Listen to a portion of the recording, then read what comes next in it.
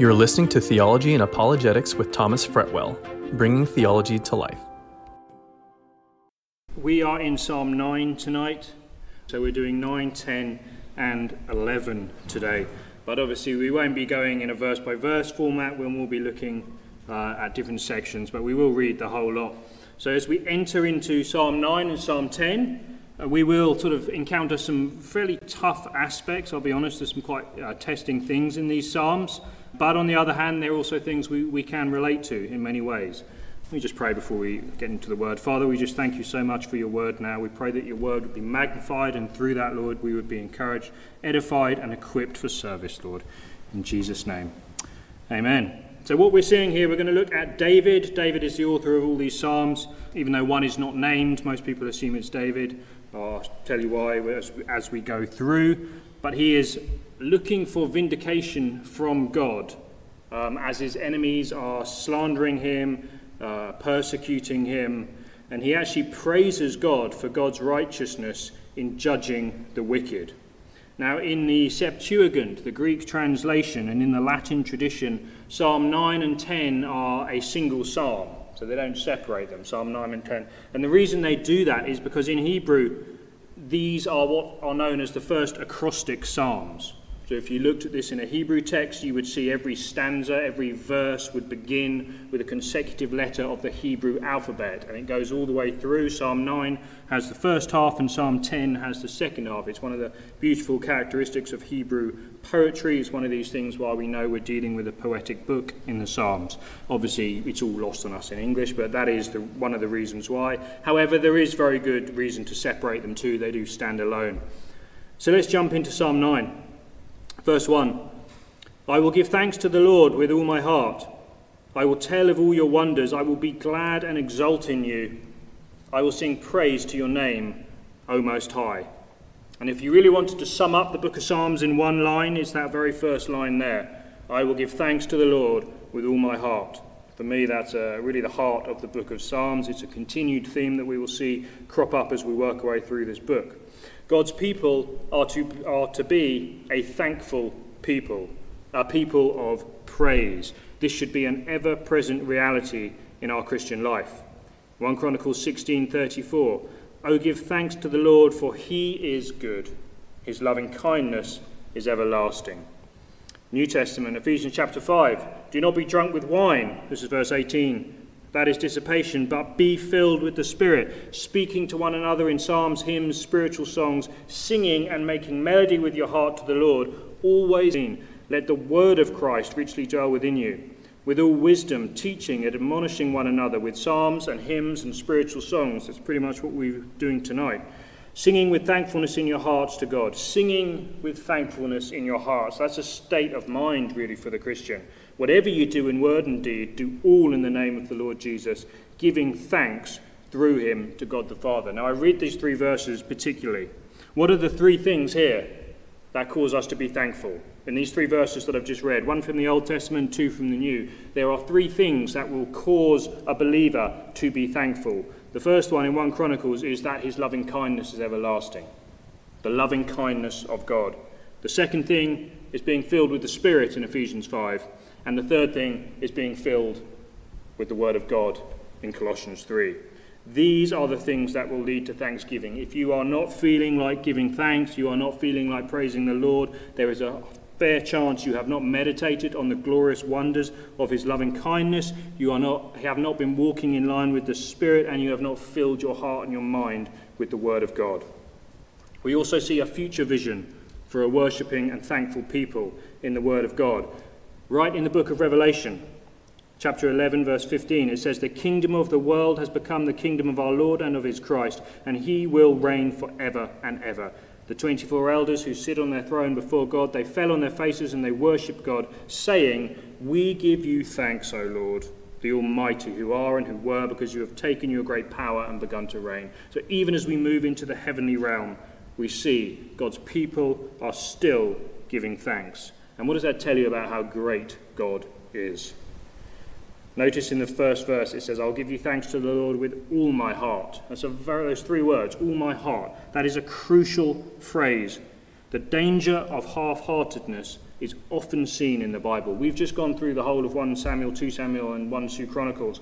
Let me just read to you a typical introduction. It happens about 10 times throughout these books. 2 Chronicles 25 begins like this. Amaziah was 25 years when he became king. He reigned 29 years in Jerusalem. Verse 2, it says, he did right in the sight of the Lord, yet not with a whole heart. You see, it's very possible to do some stuff right, but yet still be half-hearted in what we do. How many of us, I wonder, do things half-heartedly? I know I do in many ways. My wife actually calls me half-job Tom on occasion. Now, it's more referring to things like tidying and that sort of stuff, but the same sort of thing applies to our spiritual life. How many half-hearted? Elsewhere in the New Testament, the phrase double-minded is very similar to half-hearted. We sit in the pews, we do just enough to maintain a Christian life, so to speak, but yet we miss ourselves of the joy and the thanksgiving. And the reason for this is generally, it doesn't necessarily have to be sin or anything nefarious in your life. It can just be that your head is too wrapped up with something else that you don't really have the motivation to go any deeper and concentrate on the Lord. We all fall into these sorts of patterns at various points in our life.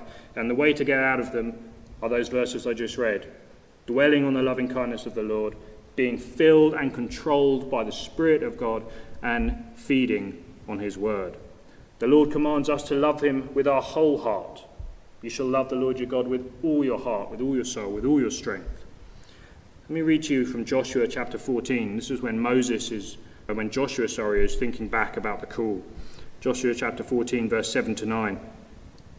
I was 40 years old when Moses, the servant of the Lord, sent me from Kadesh Barnea to explore the land. I brought him back a report according to my convictions.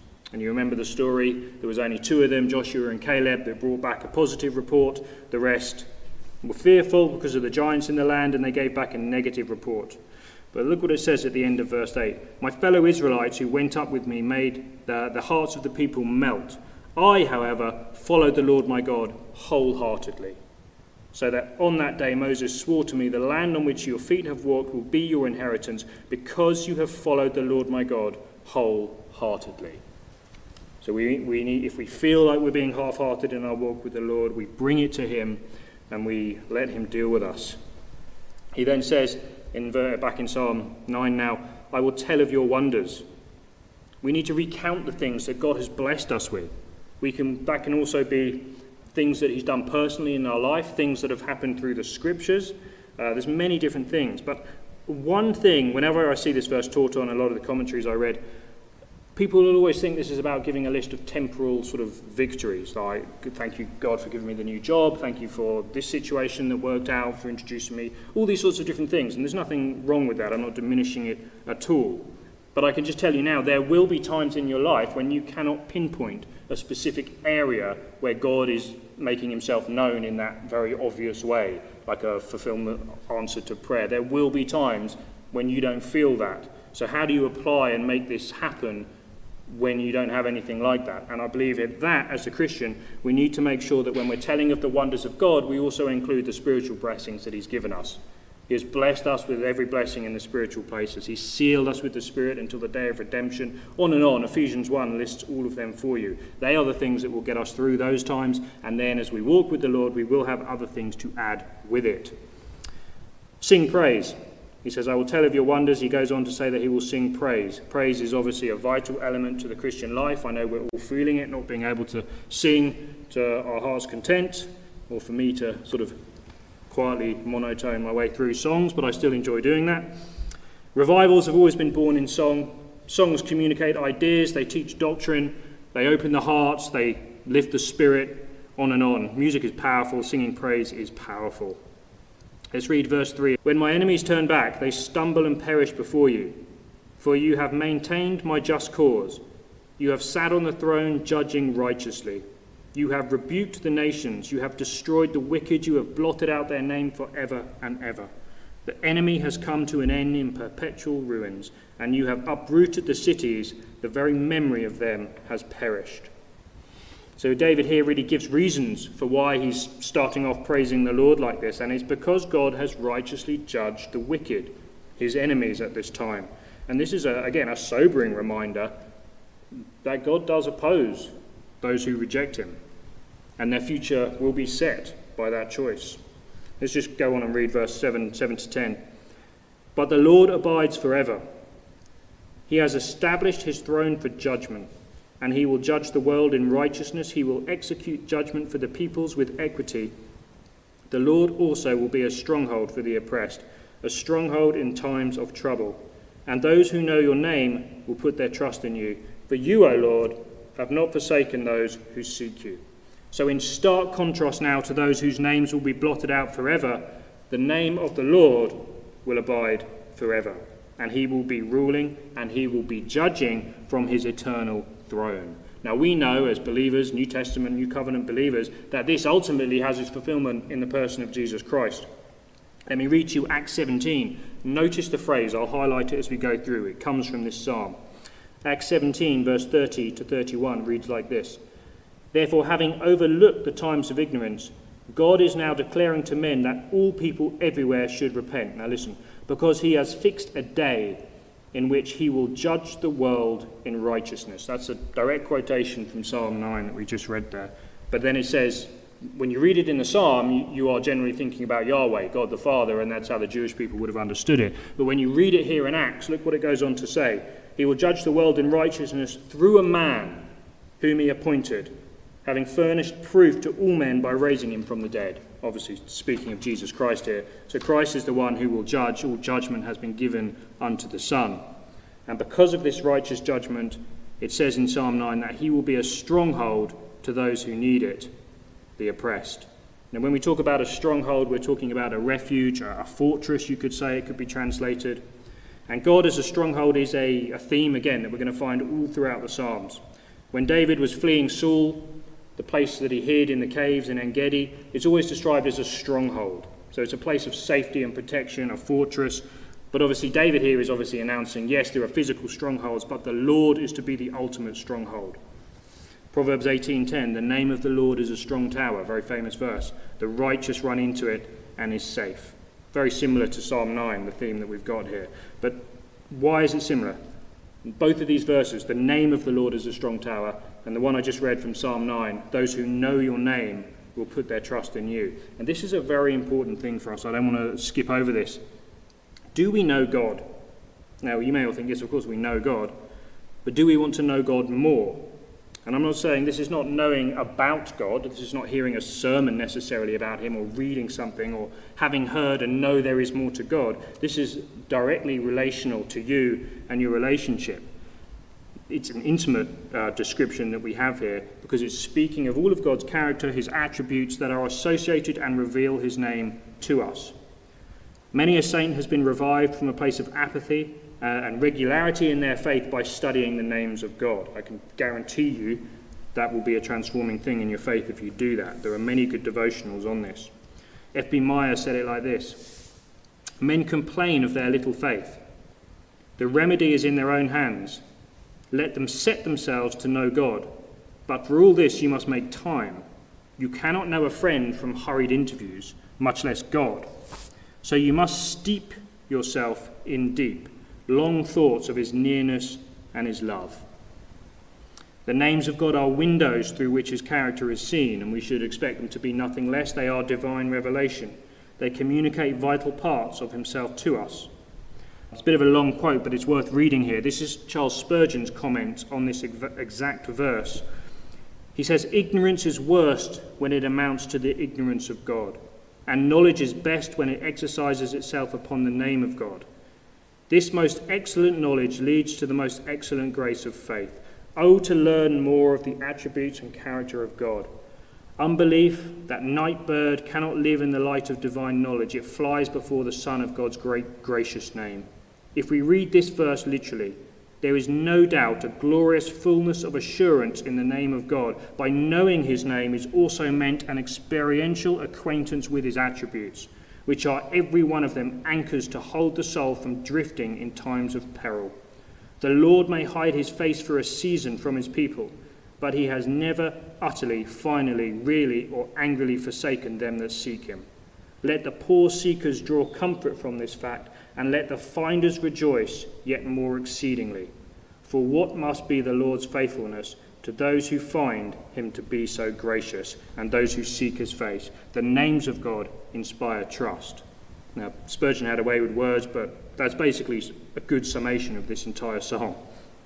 The names tell us that he is the Most High God. El Elyon, they say in Hebrew. This means God, the possessor of heaven and earth. Elohim is another one. He's the creator God, the powerful creator God. Yahweh, of course, the covenant-keeping God. And there's so many names. Jehovah Shalom, the God of peace. El Shaddai, the almighty God. El Olam, the eternal, unchanging God. Jehovah Shammah, the God who is there. Jehovah Jireh, the Lord who will provide. That comes from Genesis 22. Remember when Abraham was sacrificing his son Isaac, and he said no in the whole story? And then the text says that the Lord will provide a sacrifice. That went on to become a name of God. The Lord will provide. His name is good. I will praise you forever for what you have done. In your name I will hope, for your name is good. Psalm 52. We must never forget that. His name is great. His name is majestic. His name is glorious. His name is holy. Remember when Jesus taught the disciples to pray, what was the first thing he taught them? Hallowed be your name. May your name be sanctified, is what that really means. Set apart, treated as holy, because it is holy. His name is above everything else. There's only one thing that's magnified in accordance with his name, and that is his word. And the two things are very much related. Once we recognize his name, once we know him in that way, we must respond to his name. The Bible says that we should praise his name. It says that we should honor his name, not swear falsely on his name. We should call on his name, proclaim his name, trust his name, and ultimately love his name. Isaiah 56 verse 6 says, to love the name of the Lord and to worship him. And that is a summary of the believer's life. Now, remember, all of these things are wrapped up in the person of Christ again. Philippians 2 verse 9 to 10, for this reason also God highly exalted him and bestowed on him the name which is above every name. All of those names that we've lifted, the name of Yeshua, the name of Jesus Christ, is the best name we could ever hope to trust in. When we seek his name, you will grow in your faith. Your hope will be lifted up. You will grow in courage. Your worship will be enriched. You will grow and know the peace of God in the midst of trials. You will know the power of God in your life. You will know wisdom and you will know joy. This is the name of God. Let's carry on, verse 11. Sing praises to the Lord who dwells in Zion. Declare among the peoples his deeds. For he who requires blood remembers them. He does not forget the cry of the afflicted. Be gracious to me, O Lord. See my affliction from those who hate me, you who lift me up from the gates of death, that I may tell you of all your praises, that in the gates of the daughter of Zion I may rejoice in your salvation. The nations have sunk down in the pit which they have made, in the net which they hid, their own foot has been caught. The Lord has made himself known. He has executed judgment. In the work of his own hands, the wicked is snared. Basically, the psalmist now is asking for God's grace in defense from the attack of his enemies, and he commits to singing publicly to the praises of God when God vindicates him. Let's just read a few more verses and we'll finish the psalm off. The wicked will return to Sheol, even all the nations who forget God. For the needy will not always be forgotten, nor the hope of the afflicted perish. Arise, O Lord, and do not let man prevail. Let the nations be judged before you. Put them in fear, O Lord. Let the nations know that they are but men. The psalmist now contrasts the end of the wicked with the end of the oppressed and the needy. And the oppressed and the needy is really a euphemism for those who are thinking of God, recalling God, those who know him at this time. And he says, arise. And the psalmist asks God to remind the nations of their mortality. And this will be done really in the fact that God is the one who will ultimately judge them. So that is Psalm 9. My takeaway from Psalm 9 is knowing the name of God and singing his praises. If I could give you a summary, I'd say take that away from that psalm. Let's just go straight into Psalm 10, because like I say, they are connected in many ways. C.S. Lewis once said that reading Psalm 10 is like throwing open the door of an oven that is set up to 500 degrees. He was right about that. You immediately get hit full in the face with the heat of the psalmist's fury. This psalm, we look at the problem of the hiddenness of God. Why is God silent? This is a question that all of us ask at various times. The psalmists ask it a lot. Job asked it. The saints ask it. It's a question that we need to think about. We pray, but nothing happens. We seek him, but it seems like there's no doors opening and he is not there. We wonder whether our lives are really any different to the non-believer, except we have an intellectual faith. We can be tricked into sort of thinking like that. But David in this psalm gives us courage. He is experiencing the same issue. He is asking, why is God letting the wicked prosper? He's looking at the world. He's asking, where is justice? Why are all these terrible things happening and you're not coming to the defense of your people? And he's very frustrated about it. You can feel it as we're going to read through it in a minute. And I just say it's okay to be frustrated. We see that in the Psalms all the time. People are frustrated with God. If you read a lot of the early Jewish writings, you'll find huge sections of people just bringing complaint to God and wrestling with God, sort of after, like Jacob did in that sense. And it's okay to do that if you do it reverently, obviously, and the Lord will meet you there. Let's just read the first two verses. Why do you stand afar off, O Lord? Why do you hide yourself in times of trouble? In pride, the wicked hotly pursue the afflicted. Let them be caught in the plots which they have devised. So we have these two questions. Why do you stand afar off, O Lord? And why do you hide yourself in times of trouble? These are the real problems of theodicy in some respects. We call this the hiddenness of God. Now let's just read. I'm going to just read the big chunk of it now, and then I'll make some application. Verse 3, for the wicked boasts of his heart's desire, and the greedy man curses and spurns the Lord. Now notice just how descriptive he is here of the wicked. The wicked in the haughtiness of his countenance does not seek him. All his thoughts are, there is no God. His ways prosper at all times. Your judgments are on high, out of his sight. As for all his adversaries, he snorts at them. He says to himself, I will not be moved. Throughout all generations, I will not be in adversity. His mouth is full of curses and deceit and oppression. Under his tongue is mischief and wickedness. He sits in the lurking places of the villagers. In the hiding places he kills the innocent. His eyes stealthily watch for the unfortunate. He lurks in a hiding place as a lion in his lair. He lurks to catch the afflicted. He catches the afflicted when he draws him into his net. He crouches, he bows down, and the unfortunate fall by his mighty ones. He says to himself, God has forgotten, he has hidden his face, he will never see it. Now this is a graphic description of the works of the ungodly, of the wicked person that we call in the Bible. He acts and he lives as if there is no God, there is no coming judgment. And to the observer, it maybe seems like, oh, maybe God is not judging. This is the problem that David, the psalmist here, is wrestling with. He goes on, arise, O Lord, O God, lift up your hand. Do not forget the afflicted. Why is the wicked spurned God? He has said to himself, you will not require it. You have seen it, for you have beheld mischief and vexation to take it into your hand. The unfortunate commits himself to you. You have been the helper of the orphan. Break the arm of the wicked and the evildoer. Seek out his wickedness until you find none. You see, he wants God to act. He wants God to break the power of the wicked people. But verse 14, notice it says, you have seen it. So the psalmist here makes a declaration. It may seem like God is absent from this picture, but God is not absent. God sees all. He goes on, verse 16, the Lord is king forever and ever. Nations have perished from his land.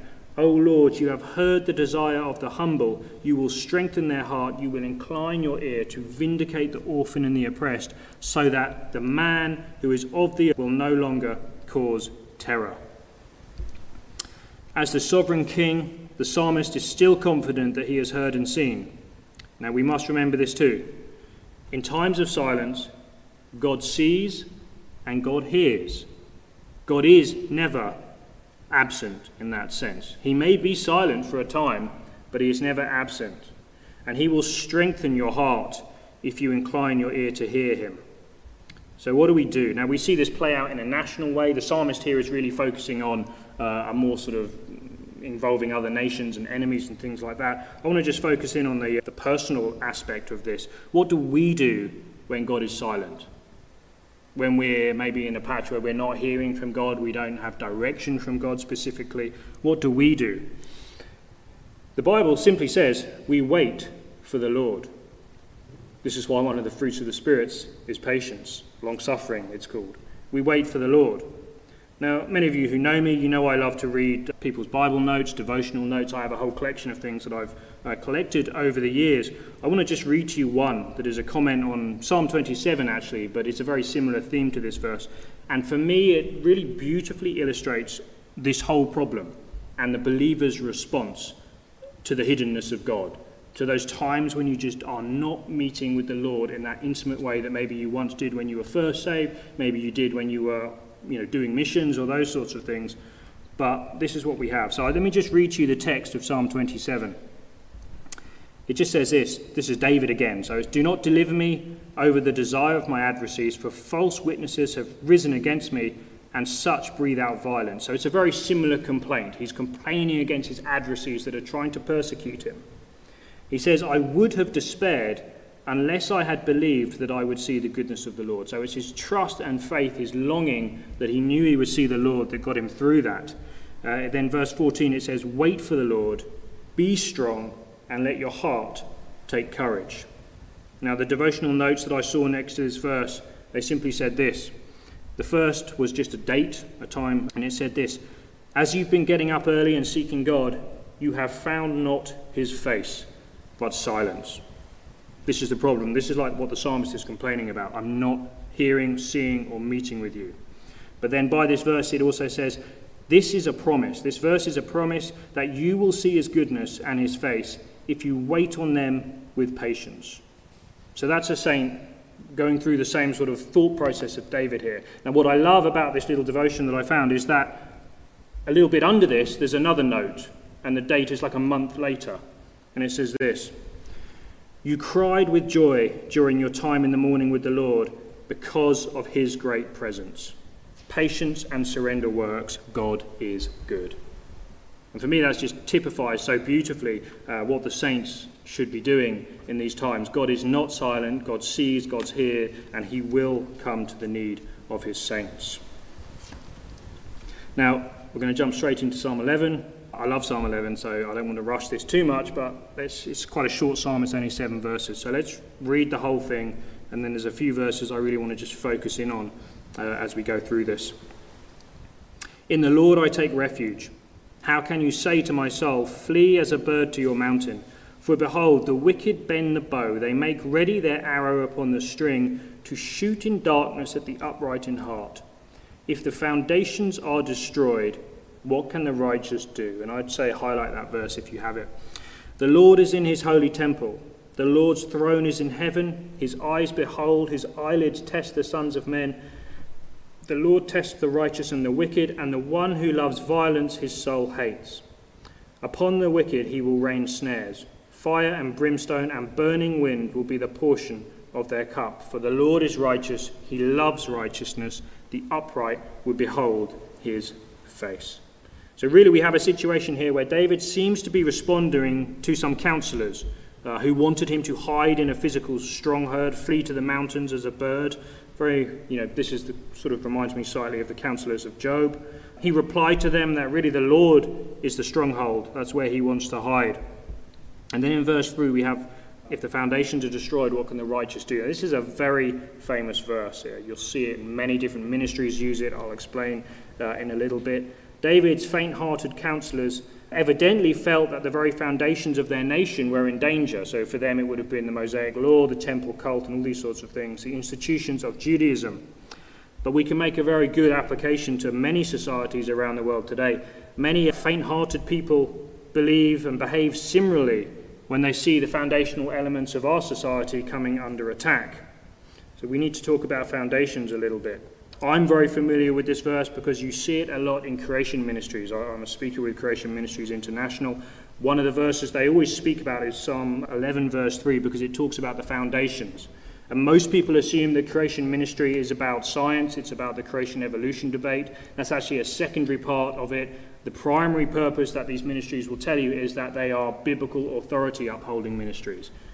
And they adhere to the view of creation that they do because that is what is clearly taught in the Bible. And if you take away from the authority of the Bible, then your foundations are destroyed. And they will go through and show you a lot of the things. Genesis is foundational for the whole of the Bible. In fact, most doctrines that we know have their roots in the book of Genesis.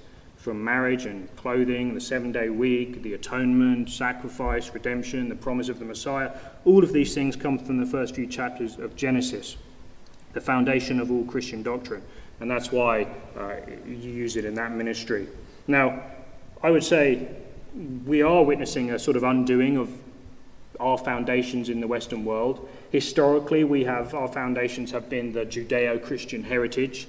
Laws, our ethics, our legal institutions, our education, our charitable services, all of these things grew out of an overt Christian history.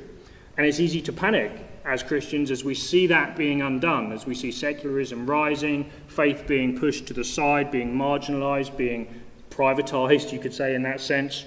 And then we see, because of that, we see a rise in all the things that the Bible tells us will be a sign of the last days when people do not seek him, when they're wicked, like we read in Psalm 9, actually. But what do we do in times like this? We don't despair. We need to be like Ezra. Remember, we've just studied Ezra. What did he do? He gathered up some faithful men, he took them back to Jerusalem, and he rebuilt the foundations. So rather than despairing, rather than thinking, I wish it was like the glory days, that's really a romantic myth. The glory days were not necessarily better. God is still with us now. We need to rebuild the foundation. But the only way we can do that is by understanding what the ultimate foundation is. And this is, again, it's the Word of God.